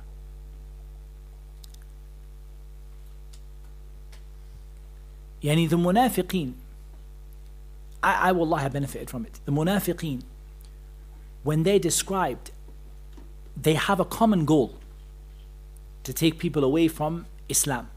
Like they have no wilaya between each other. They have no agreement between each other. You can see which one that is and switch it off. Everyone has to check which one is. So, what do we have? The munafiq, they have a common goal, right? But they don't actually help. They don't actually love each other or support each other. What they actually have is a common goal only. And this, I was thinking the other day about the role that the Rafidah played in collaborating with the Yahud. This is in history, and قد يشكل, you could look at it and say, how are these people constantly spewing hatred against the Yahud, and then 2 minutes later you see them, they help them. This is because their connection between them and them is a common purpose. It's not love of each other. Does that make sense? They don't love each other. We don't say بعضهم أولياء بعض. They don't love each other or like each other.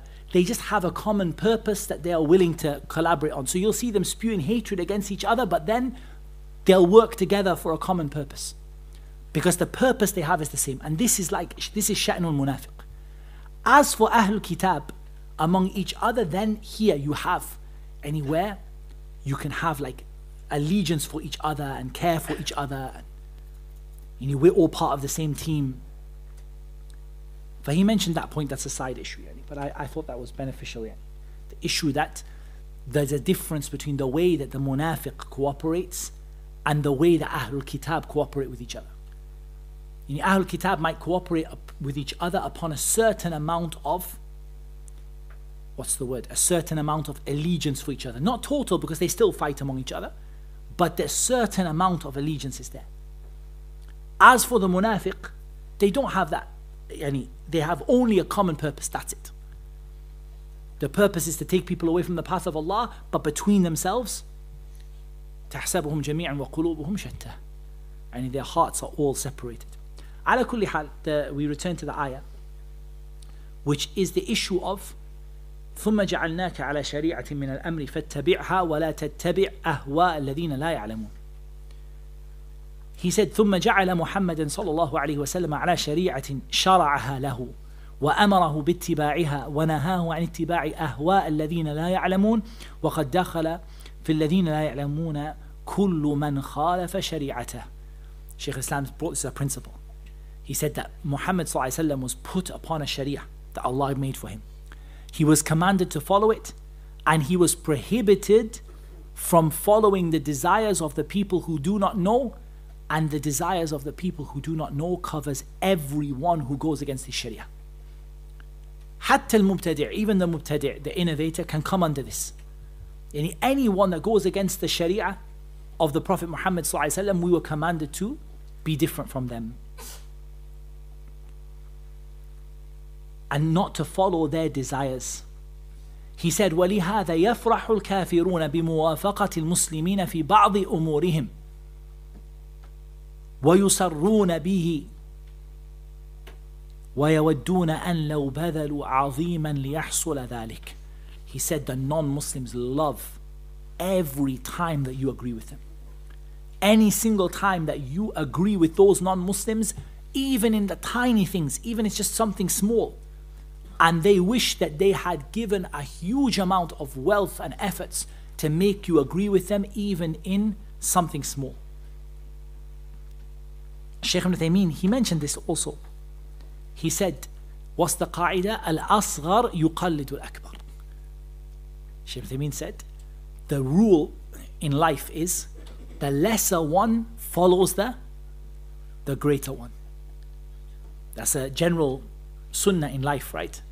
That the one who is lower follows the one who is greater. So when the kuffar see you following them, even in small things, they become so happy. Because it makes them feel like you are underneath them. And that's why one of the things the Muslims need to wake up to in this day and age is the fact that we are far too dependent upon the kuffar. In matters of the dunya, we are so attached to them, and their in everything, their technology, their everything, their expertise, the knowledge that they teach, we are so attached to them. And they love this. They love to see us go into their universities. يَفْرَحُونَ بِذَلِكَ وَاللَّهِ. I'm not saying to you anything, we're not talking about haram, we're not in the issue of talking about what's haram and not haram. Again, I say, when they see people being sent from the Middle East to come and study in their universities, wallahi, they are so happy. يَفْرَحُونَ بِذَلِكَ. Because why? الْأَصْغَرُ يُقَلِّدُ الْأَكْبَرُ. Because the one who is low goes to the one who is big. That's why before, if you look at the time when Islam was strong, they used to come. They used to come and beg things from the Muslims and ask things from the Muslims, and they used to come and, please teach us something. And if you read, there was a letter written to one of the rulers of Al-Andalus from one of the British monarchs. If you read it, wallahi, I would bring it for you if I can. You will be shocked. And he speaks literally like a servant would speak to his master. And how the British monarch writes to him, or I don't know if it was the king or or duke or whatever, how he writes to him like a servant addresses his master. And because why? Al-Asghar yuqallidu al-Akbar, right? The small one, the one who is low down, please can you help us? I've sent these people to learn something from you. Please, if you would kindly be able to. Now we came the other way. We go in front of these people and we lower ourselves down, and from the ajaib that I've seen is that we send people to learn Islam from them. Sometimes I'm shocked. In Durham University, there are some non-Muslims that are known for like Islamic finance. And wallahi, the Muslims send people from Muslim countries, from bilad al-ulama, the countries of the ulama, to learn Islamic finance from this kafir, qatalahullah. What benefit do you think that you're going to get from that? Is that the level that we went to? Just know that whenever you do it, whatever you say the ruling is, you can say, no, it's not like that. He's just, he just knows something about law. No problem. Like, don't doubt that the non-Muslims are happy when they see it. They love to see you under their feet in every single opportunity and in every single way. They love it. So whenever you can get yourself out, sometimes you're just muttar, you're just miskeen, you don't have an option. But whenever you can escape this and be independent for yourself, why don't let them dictate to you? Because they love to see you follow them in any tiny little thing, even a matter of education, even a matter of curriculum. The fact that British curriculum is being exported around the world to these Muslim countries. We have a curriculum before these people had a curriculum. We had knowledge when these people didn't even have running water, and they didn't even know how to clean themselves in the bathroom. We had a curriculum, and we had knowledge, and we had ulama, and we had books we studied from. Why are we importing their trash for? That's the reality. And in Muslim countries, we're importing what these people spat out, as though it is gold. The reality is we had it in Islam. So we're not talking about what is haram here. We're not into the issue of saying that this is haram or not. We haven't got into the hukm, but just the fact that they love it. So be careful about that. Try wherever you can be. There's some things you have no choice. And you decide that, my kids are going to do exams. They're going to do, they're going to do those exams. So no problem. But don't be someone and in every way that you can, maintain what Islam has, our own Muslim identity, and the treasures that we have in our Muslim ummah all over the world. We have so many treasures in Islam. Don't give those up like the Yahud gave up man and salwa in Jannah. And what did they say? They got food from Jannah and they said, can we not have garlic and onions? We'd rather have lentils and vegetables. And this is also from the sunnah of Ahl Kitab, right? Ahlul Kitab are like that. They got al-man wa salwa from Jannah. They got food from Jannah. He said, well, it's right, but I'd rather have garlic and lentils. Oh, like, we cannot be like that. And we have everything that we need, but we've become so dependent upon these people and lowered ourselves down so much in front of them that they become happy, because they see that even if they see we're not following them in religion, even if they see we're not following them in the big things, in aqeedah, in worship, but they get so happy to see us follow them in even a small thing.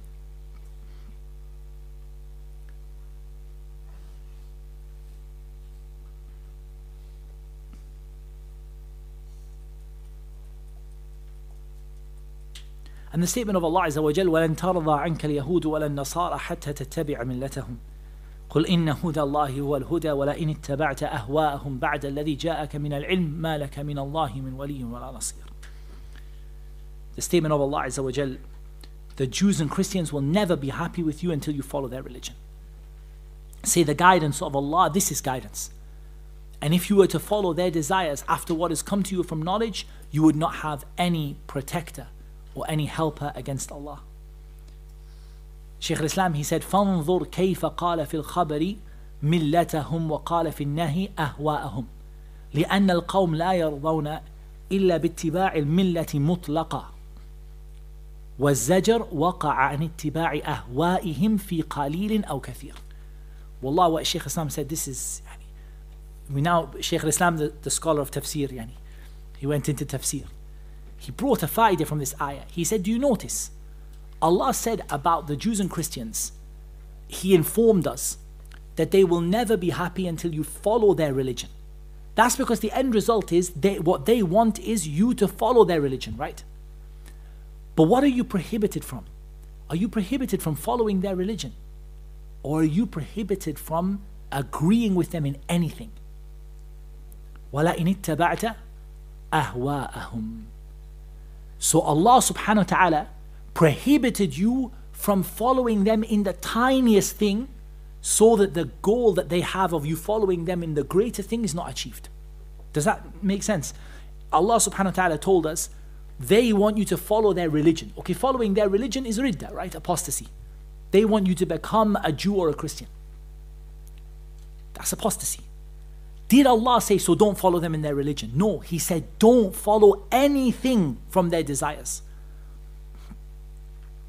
So what is prohibited is following them in the smallest thing or in the biggest thing, because the end result is they want you to follow their religion. And that's why, if you look at how we as Muslims, and I'll mention this is the last point and we'll stop for today, or we'll stop for this lesson anyway.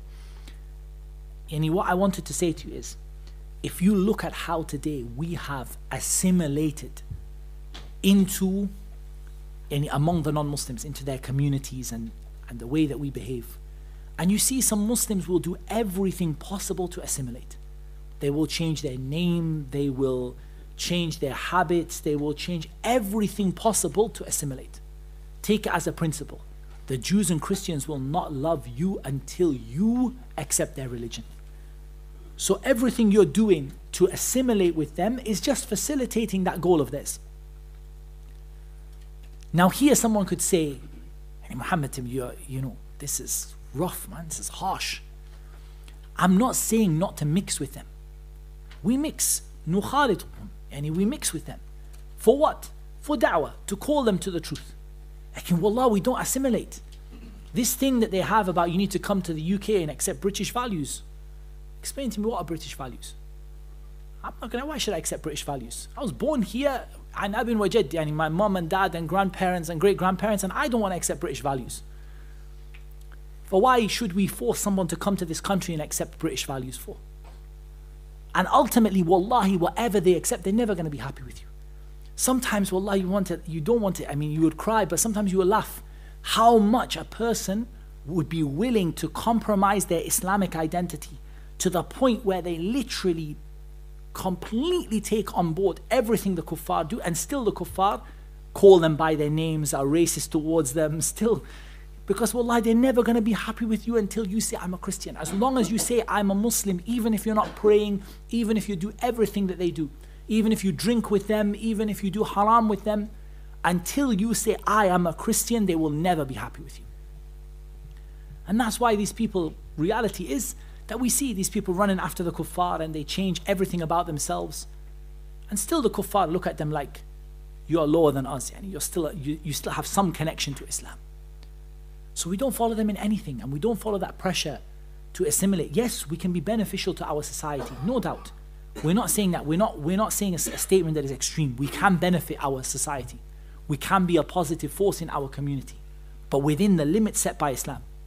We do not have to take on board these people's manners or their values or their akhlaq or their opinions or the way they deal with people or their mu'amalat or their ibadat. We don't take any of it. We have already what is better. أَتَسْتَبْدِلُونَ الَّذِي هُوَ أَدْنَى بِالَّذِي هُوَ خَيْرٌ.